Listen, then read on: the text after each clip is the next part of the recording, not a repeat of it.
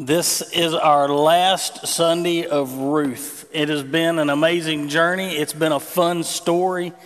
It's been something that I believe God wanted us to hear. I think any time that we open His Word and it's preached from this stage, that's what He wants us to hear, because that's what He wants us to read and live our lives by. Two things that are going on in this church right now that if you've been thinking about, or something that you've been kicking around, or maybe this is the first time you're hearing about it, is our Growth Track 1. And what that is, our membership. It lets you know pretty much what we believe, why we believe what we believe. And so it gives you everything that you need to know about our makeup and who we are as a church. And so that's going to be today after our second service at 1 o'clock. And childcare is provided for that. But if you haven't signed up for that, I want to encourage you to come and be a part of that track today at 1 o'clock. So if you haven't done that, or you've been coming for a very long time, but you've never committed, hey, listen, you can't walk onto a car lot and buy a car and drive it the rest of your life and go, I'm going to buy it one day, I'm just going to keep driving it. It really doesn't work that way. Hey, we want you guys to come and invest and say, hey, I want to be a part of this. So that's going to be today at 1 o'clock if you want to have the opportunity to do that. Also, Saturday, July 7th is our first Saturday serve day that we have every month. And this Saturday, we are providing sports drinks and snacks for the fire departments in Tupelo and Saltillo. And so if you want to be a part of that and you want to help with that, you can text 662, and I wrote this down because I knew I was going to forget the number, 493-2311. 662-493-2311, and all you have to do is text the word serve, and it'll give you an option to let them know, and you'll be contacted to what you can help with and what's left on the list. So if you want to be a part of that, or maybe you're like, hey, I can't commit to go, but I can commit to provide something or bring something, then you have that opportunity, okay? So that's just something you guys have in front of you that we have going on, okay? I just wanted to get the kind of the house stuff out of the way, and then let's just dig in to what's happening in Ruth. You guys know the routine by now. I'm going to pray for you. I want you to pray for me, and that we're just going to ask God to just be a part of this service today, because I know He has you here for a reason. He has me up here for a reason, because He's God, and He knew this was going to happen before we did. And so we want to allow Him to be able to, for us to be able to open our hearts, listen with our ears, but hear Him with our hearts today, what God's trying to tell us. Let's pray. Father God, as we get ready to dig into this last chapter, Father, I pray that what we take from this and what we get from this will be life-altering. God, we pray for each other right now as we lift each other up in this time. I pray for those who are here that need you, and I pray for those who are here that are away from you. God, you know their hearts, you know their minds, you know what they're thinking, you know what's going on in their life right now. So God, I pray that you will be real to them today. You are the God of the universe. You are bigger than all things. But God, I pray today you will make yourself small enough to be amongst us. Father, we love you, and we praise you in Jesus' name. Amen. Kind of a recap from Ruth. Naomi and her husband Elimelech load up and they move to Moab, which is a foreign country. It was kind of against them to move over there in a lot of ways, because they are moving outside of Bethlehem, which is the house of bread. There's a famine going on. There's no food, so they run there to supposedly take care of their family, to be able to eat and figure out what they're going to do. During the process, a short time of being there, Elimelech dies. After Elimelech dies, Naomi doesn't know what to do. Her two sons, Chilion and Mahlon, basically take Moabite wives, which is also what they're not supposed to do. And then they die a short time later, leaving Naomi there with two daughter-in-laws, and she doesn't know what to do. So Naomi decides to go back home because she hears that the famine is lifted and they have food in Bethlehem again. They are now the house of bread, and so she leaves. And she goes all the way back. And on her way back, Ruth and her sister Orpah try to follow her, but she says, no, there's nothing here for you. God has cursed me. You need to stay. Ruth gives this wonderful plea. I'm going with you anyway. I love you. Where you die, I'll die. The whole waterworks. They weep together, cry together. Finally, she gives such a convincing thing that Naomi says, okay, let's go. And Ruth follows her to Bethlehem. When they get to Bethlehem, everyone notices, and they're like, "Oh, we want you." It's Naomi, and her name means sweetness. But she says, "No, do not call me Naomi. Call me Mara, because that means bitter, because God has dealt with me bitterly." And so from that point on, Naomi and Ruth are there in Bethlehem. She's miserable, doesn't know what to do. And then finally they have to go out because they have to eat. So they go out into the fields where they can get the remaining stuff left after they get through doing crops. There's stuff left that they're supposed to leave for people who need help. So Naomi sends Ruth, and Ruth goes out and starts gathering that stuff up, and she sees a guy named Boaz. Boaz sees her, she sees Boaz. There's a definite connection. They don't know what's going on right now. And then we finally see that develop into a beautiful love story. And then her mother-in-law says, "Hey, I want you to go lay at his feet." We're not going to get into that again. It was creepy last week. It'll be creepy this week. She went and laid by his feet, and it symbolized him covering her with his garment, which meant that he was going to provide for her, take care of her. And at the end of chapter 3, he tells her that I'm going to give you all these things that you ask. I'm going to marry you, but I want to do it the right way. And in order to do that the right way, there was another heir that was the Redeemer kinsman that is before him. And so he wanted to make it right and talk with him. And so chapter 4 literally picks up at this next moment in chapter 4. Verse 1. I'm going to read 1 through 12, so stay with me. Now Boaz had gone up into the gate and sat down there, and behold, the Redeemer of whom Boaz had spoken came by. So Boaz said, "Turn aside, friend, sit down here." And he turned aside and sat down. And he took 10 men, the elders of the city, and said, "Sit down here." So they sat down. Then he said to the Redeemer, "Naomi, who has come back from the country of Moab, is selling the parcel of land that belonged to our relative Elimelech. So I thought I would tell you of it and say, buy it in the presence of those sitting here and in the presence of the elders of my people. If you will redeem it, redeem it. But if you will not, tell me that I may know, for there is no one beside you to redeem it, and I come after you." And he said, "I will redeem it." Then I love this part. He tells him, it's like, there's this land, you can buy it, you can redeem it. And the guy goes, "I will redeem it." But then Boaz is like, "Well, there's more." It's kind of like when you go to buy a car, and it's kind of like, this car runs great, it's perfect, hey, the wheels are good on it, but the engine leaks oil like crazy. So he's fixing to give him the engine leaks, because the guy's like all in for this. Like, yeah, he just says, "I'll redeem it." But then Boaz says, "The day you buy the field from the hand of Naomi, you also acquire Ruth, the Moabite, the widow of the dead, in order to perpetuate the name of the dead in his inheritance." Then the Redeemer said, "I cannot redeem it for myself, lest I impair my own inheritance. Take my right of redemption yourself, for I cannot redeem it." Now this was the custom in former times in Israel concerning redeeming and exchanging to confirm transactions. The one drew off his sandal and gave it to the other, and this was the manner of attesting in Israel.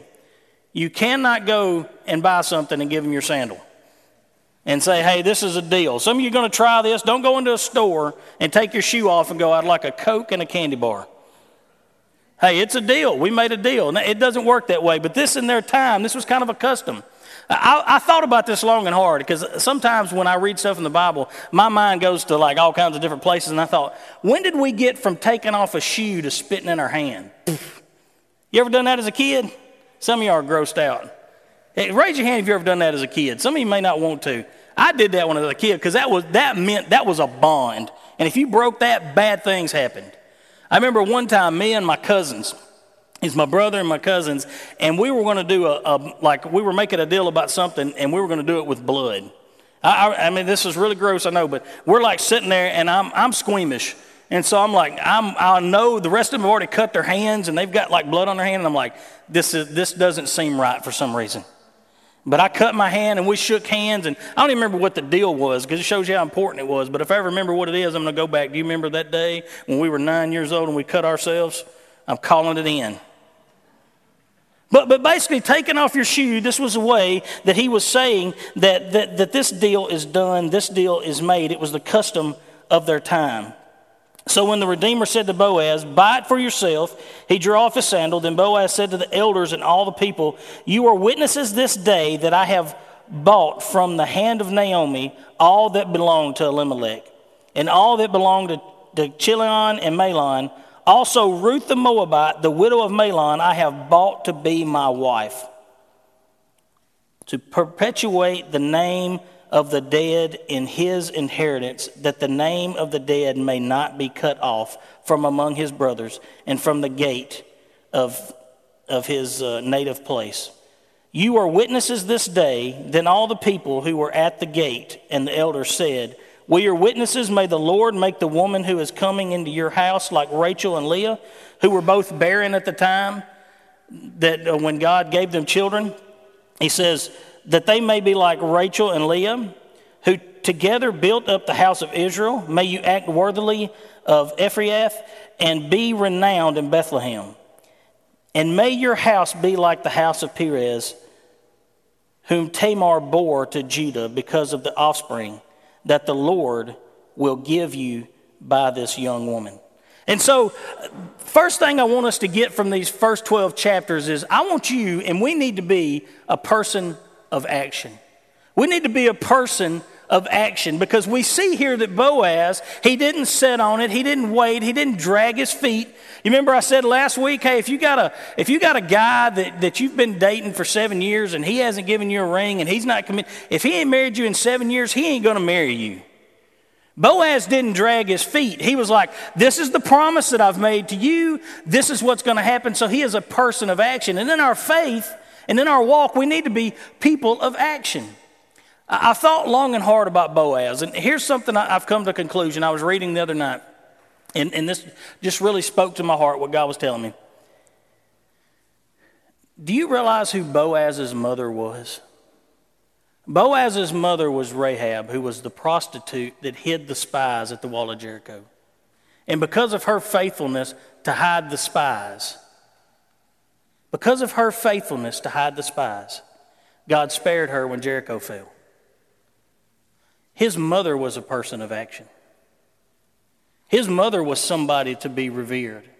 It also made me think when we talked about all the people, that how he had a good standing and how everybody looked to Boaz and he was a godly person. He had pretty good stock to come from, and his mother who was a Canaanite, and she was not even from Israel herself. So Boaz knew what Ruth was going through. And I think because of his mother, the Bible doesn't say this, but I'm pretty sure, and I know you're not supposed to say it, but I'm saying that. I'm pretty positive that his mother's influence on his life helped him in how he treated Ruth and how he saw Ruth, because he didn't see Ruth as a Moabite and someone to be despised. Just like Rahab used to be a prostitute, but God redeemed. And through that came Boaz, who's going to redeem Ruth. That's a beautiful picture to me. I mean, that last night I was reading over it again, and I was just like, that's beautiful to me. Because of his mother, she was a person of action. So how can we be a person of action ourselves? Maybe you've been dragging your feet on something, and God's telling you to quit dragging your feet. Be a person of action. Don't wait around for it to fall in your lap. Be a person of action. Oh, well, I'm going to start reading my Bible eventually. Just start. Be a person of action. Oh, I'm going to start being regular on Sundays. No, be a person of action. Now, you know, I'm going to get some of you, I know we at church, like, oh, don't step on our toes. And I know I'm going to start getting to church on time. Be a person of action. Y'all know who you are. I see you every Sunday. There's something about being a person of action, and Boaz was that person. In verses 13 through 17, we get to see some really good news, and I love this little section. It says, so Boaz took Ruth, and she became his wife. Y'all can read that for yourselves. You're all grown folks. And the Lord gave her conception, and she bore a son. Honeymoon baby. In the Bible, it's a honeymoon baby because God let her conceive. And she bore a son. Then the women said to Naomi, blessed be the Lord, who has not left you this day without a redeemer. And may his name be renowned in Israel. He shall be to you a restorer of life and a nourisher of your old age. For your daughter-in-law who loves you, who is more to you than 7 sons, has given birth to him. Then Naomi took the child and laid him on her lap and became his nurse. And the women of the neighborhood gave him a name, saying, a son has been born to Naomi. They named him Obed. He was the father of Jesse, the father of King David. If you go all the way back to Ruth chapter 1, verses 19 and 20. I want to read it again, then we're going to go back and read that last part. So the two of them went on until they came to Bethlehem. And when they came to Bethlehem, the whole town was stirred because of them. And the women said, is this Naomi? And she said to them, do not call me Naomi, call me Mara, for the Almighty has dealt very bitterly with me. So we see in chapter 1 this picture of Naomi who is distraught. She is depressed. She thinks God is against her. She's lost everything that she has. All she's gained is a daughter-in-law. And so we see this despair in verses 19 through 20. And then we get to read in Ruth 4, we get to read this. The same women that were asking, is that Naomi? These are the same women that are praising. These are the same women that named the son. These are the same women that she was against. But listen to this. It says, then Naomi took the child and laid him on her lap and became his nurse. And the women of the neighborhood gave him a name, saying, a son has been born to Naomi. They named him Obed. He was the father of Jesse, the father of King David. Obed means a servant, workman. The second thing I want us to take from those passages of Scripture is it started in death and it ended in new life. In other words, it started with 3 funerals. It ended with a wedding and a birth announcement.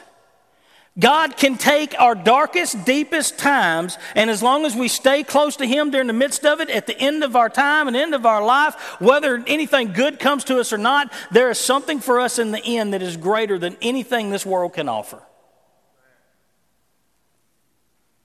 And she lays that baby in her lap. And I can almost feel and sense from the Scripture that the happiness that Naomi had to have felt. Because now the cloud is completely and utterly lifted. And they're praising God. And they're wishing blessings upon this family. And Ruth is no longer the Moabite woman. Ruth is now, she is the wife of Boaz. She is the mother of Obed, who then is going to be the father of Jesse, and Jesse the father of King David, and so forth and so on until we get to the point that Jesus comes. And when we look at all of this and we think about Jesus and we think about Jesus' bloodline, I was reading something as getting ready for all these, and one of the things I read says that a lot of pastors like to skip the last little bit, the 18 through 22, because it's just names. But to me, if it was important enough for God to orchestrate for these to be written in the Scripture, then we should give them the proper reading. If I butcher a name, just bear with me. Verses 18 through 22. Now these are the generations of Perez. Perez fathered Hezron. Hezron fathered Ram. Ram fathered Amminadab. Amminadab fathered Nahshon. Nahshon fathered Salmon. Salmon fathered Boaz. Boaz fathered Obed. Obed fathered Jesse. And Jesse fathered David. Now, if you want like the full Jesus genealogy, Matthew chapter 1, 1 through 17, you will get all the way from where it started to when Jesus came down to Joseph. And you will see that is the bloodline that he was supposed to be a part of. That was what God wanted him to come from. And so we see in the Old Testament, God is lining all of that up to this point, to where Jesus, and this is the third point, I want you to take this in because this is where we're going to spend the majority of this message. Jesus is our one true Redeemer. Jesus Christ is our one true Redeemer. As we see the beautiful picture of how Boaz came and he redeemed Ruth, Jesus came to this earth, died a horrible death so that he could redeem us. And so when I think about that and when I see that Jesus is our true Redeemer, if you look at 1 Corinthians chapter 1, 1 Corinthians chapter 1.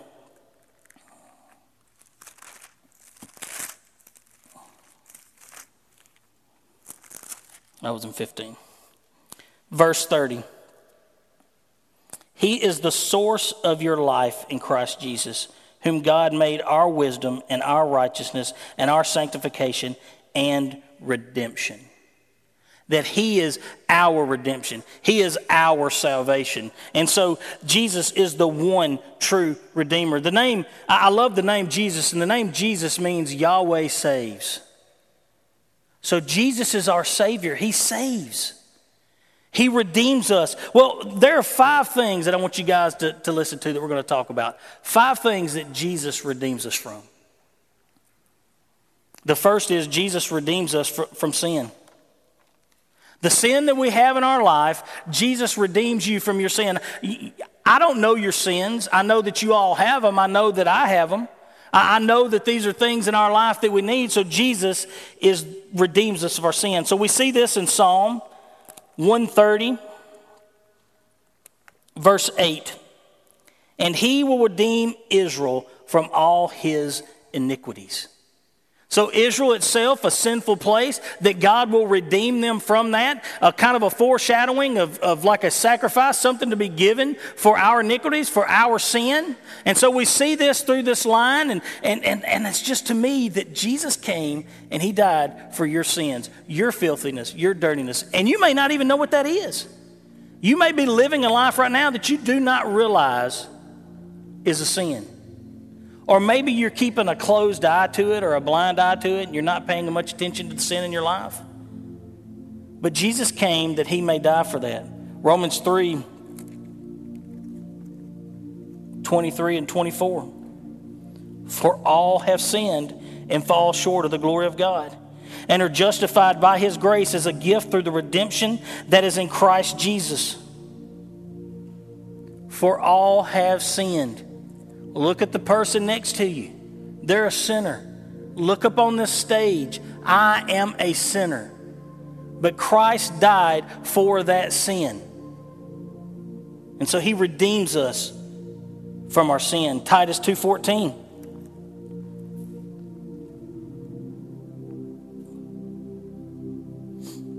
Who gave himself for us to redeem us from all lawlessness and to purify for himself a people for his own possession who are zealous for good works. That God wants us, and even in our lawlessness, that God wants, he wanted to redeem us from that. He wanted to take us out of that. And so when I read those 3 things and I think about God, how Jesus redeems us from our sin, I'm in awe.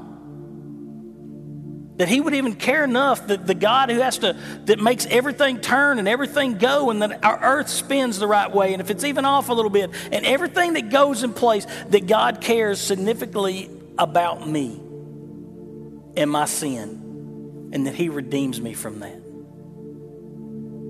Did you know we're a lot like Ruth and Rahab in the sense that we're foreigners? Because this is not really our home.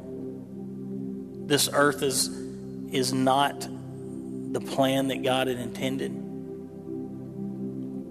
And so he redeems us from our sin. The second thing is Jesus redeems us from the law. And when I say law, if you ever read in the New Testament, the Pharisees, the Sadducees, and these guys, they were so in the law and everything to the letter that they stopped caring about people, that they stopped caring about things, and so they became these hard-shelled, almost evil people. And so Jesus came to redeem us from that law because he came to fulfill it. He came to make it better.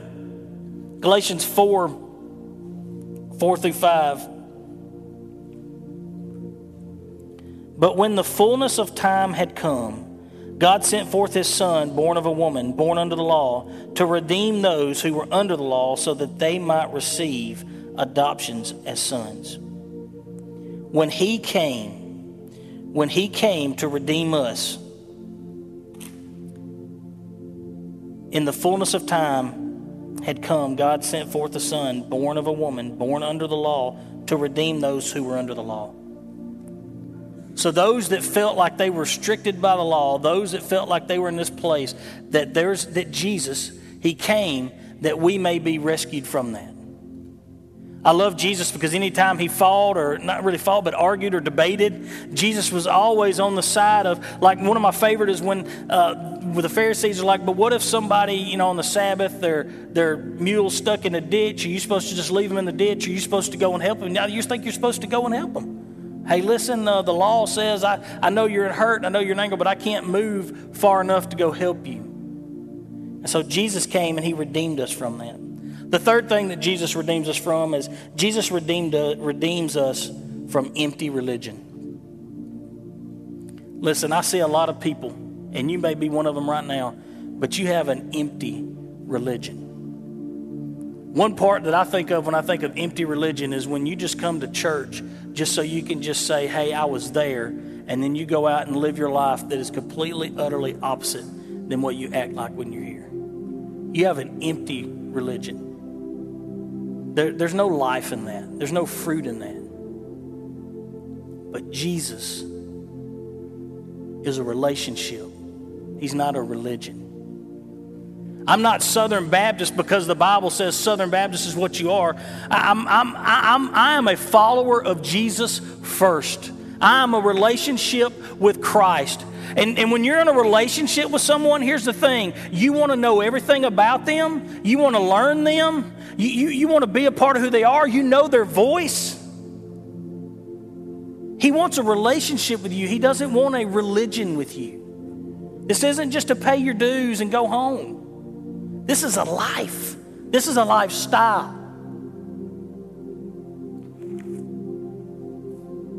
1 Peter 17 through 19. Chapter 1. And if you call on him as Father, who judges impartially according to each one's deeds, conduct yourselves with fear throughout the time of your exile, knowing that you were ransomed from the futile ways, inherited from your forefathers, not with perishable things such as silver or gold. Now I want you to listen to this. But with the precious blood of Christ, like that of a lamb without blemish or spot. A Savior who was without blemish, who was beaten, who was crucified, who was spat upon, who was cussed, and had no reasoning. He wasn't a criminal. He wasn't evil. He wasn't someone that people feared. Jesus, perfect, by his blood. Hebrews 9:14. How much more will the blood of Christ, who through the eternal Spirit offered himself without blemish to God, our conscience, from dead works, to serve the living God. If you're part of a place that you have no part of, that is a dead religion. That is not a relationship. It's empty. If you're a part of something but not a part of it, if you come and go, and I know I may be stepping on your toes, but listen, if you come and just go and that's all this place means to you, that's all the body of Christ means to you, you have an empty religion. Because there's nothing in it. But when you have a relationship, when you know somebody and their innermost who they are. My wife and I, when we hadn't been married long, and my brother and them had a game, I think my sister, it was called Compatibility. And it's a game to where you have something, and then both of you have to write it down, and if you both write down the same thing, then you win the game. And I'm telling you, me and my wife, and I'm not saying we're just like, psychic or anything, we murdered them. Man, we killed that game. Because you know why? Because I wanted to know her. I wanted to know everything about her. We were in a relationship. I wanted to be where she was. I wanted to know that she was okay. I wanted to help her when she needed help. The church is that. body of Christ is that. It's a relationship. And the way the body works, if we have a thumb that's not feeling too good, then the rest of us have to get together and let's help the thumb. Some of you look like thumbs. But as a body of Christ, when Jesus saves us from empty religion, the fourth thing, this is something that we kind of try to make, and it sounds like a fairy tale story, but it's not. Jesus redeems us from Satan. Let me be the first to tell you, Satan is real. He wants to see you fall. He wants to see the church fall. He doesn't want to see Jesus succeed. He doesn't want you to succeed as a believer. And if you're lost, he wants you to think this is ridiculous, so you'll stay lost. Because if you stay lost and die and go to hell, he wins. But let me tell you something, and this is the good news. The great thing about the end of this book that we read is we win. He wins. Jesus wins. The final redemption is done. Victory has come.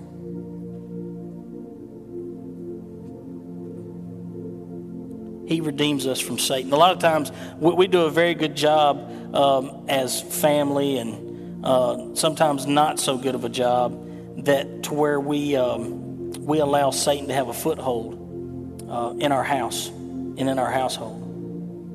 And because of that, if you got your Bibles, Acts 26:18. These are the words of Jesus. To open their eyes so that they may turn from darkness to light and from the power of Satan to God, that they may receive forgiveness of sin and a place among those who are sanctified by faith in me. He's saying by faith in Jesus. He wants you to turn from darkness because he provides you a way out of darkness. Because here's the thing I've discovered in life. Where there is light, there is no darkness. And where there is darkness, there is no light. But Jesus is light. And when Jesus comes into your life, he reveals the darkness that is within you. And he reveals the things about you because Jesus is light. Fifth thing. Jesus redeems us from death. One of the things I've noticed about getting older is the people that like my parents' age, that you looked at and you go, man, these people are going to live forever. And the older I get, that I see that that's not true.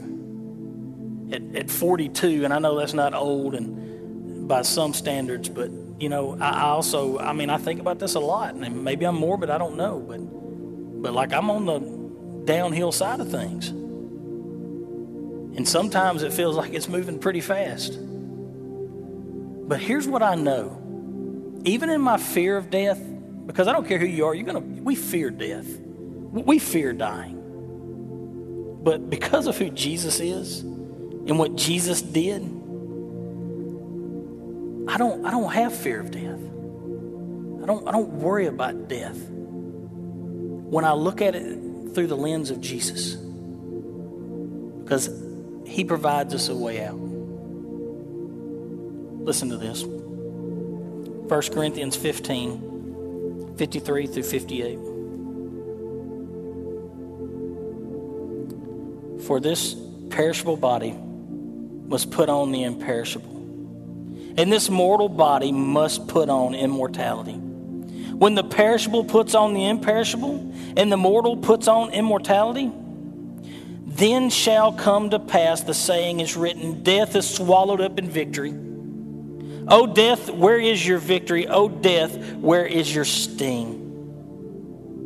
The sting of death is sin, and the power of sin is the law. But thanks be to God who gives the victory through our Lord Jesus Christ. Therefore, my beloved brothers, be steadfast, immovable, always abounding in the work of the Lord, knowing that in the Lord your labor is not in vain. That does not read that we should get saved and that's it. That we should labor, that we should push forward, that this church, you should be inviting people at every corner of your time that you have when you see people. You should be telling them what Jesus did in your life. I was getting gas last night. It's one of my favorite times to talk to people, especially when the pumps at Kroger are so slow.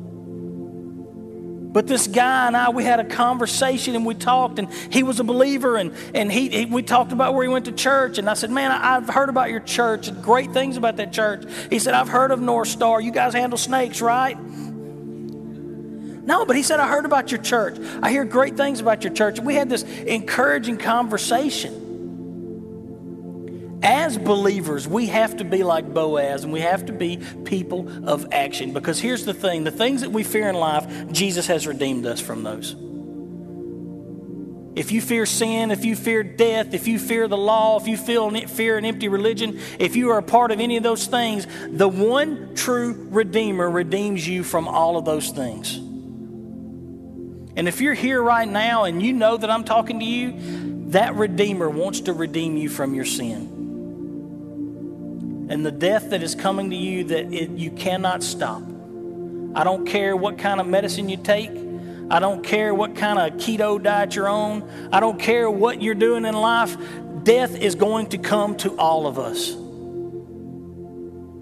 But because of Jesus, we have victory. And I'm grateful for his victory. And that same victory he provided to me, he can provide for you. Let me pray for you. Father God, I pray, God, this did not fall upon deaf ears. I pray that you opened hearts to hear and listen. I pray that the Holy Spirit is at work in those who are struggling. God, I pray that the Holy Spirit is at work in those that are in an empty religion. They're not part of a relationship. They're just part of a social club. God, I pray for those right now that are lost in the sin that is in their life, and Satan, they feel like Satan has defeated them. God, I pray that you will let them know that he has been defeated and he is worthless. And God, he is empty. But you are full and you are worthy. God, I pray that you help them to see that they need you. God, I pray that you give them the boldness to fill out a card, but I pray that you even give them more boldness that they will come and talk to someone about the decision if they made that today. God, they may be wondering, like, how do I make that decision? God, I pray that you will allow them to know that as part of a relationship, you have conversations with people. God, I pray that they will have a conversation with you, that they will tell you, Father, that they are lost, that they have sin in their life, that they need you. And God, if they just call upon you, God, you will come into their heart. But if they call upon you, Father, it means that they're a person of action. Anytime you called upon people, Lord, there was an action that was involved. God, I pray that you will just allow them to take that step and to ask you into the heart, to know that you died for them, to know that you're their Redeemer, that you're our kinsman Redeemer. God, for those that are away from you, those that have just gotten complacent in the church, I pray that you ignite a fire in them, God, that will be so bright that whoever they come in contact with them, God, are going to get burned or singed. Father, we pray all of this in your powerful, powerful name. Jesus, Yahweh saves. Amen. I want to ask you guys to stand with me, and then I want to pray for you. As we get ready to sing, maybe this is the time that God has given you for you to deal with the things that are going on in your life right now. Maybe God has spoken to you during this time. I pray that you would just allow the Holy Spirit and God to talk to you and work to you, and that he will be real to you in this moment. For those of us who are believers and we have that victory from death, I pray that you will sing and let the Creator of the universe know that we are just excited and we're not empty today. We're full because of him. Father God, we love you. I pray as we sing these songs that, God, you will just receive all glory, all honor. In your name we pray. Amen.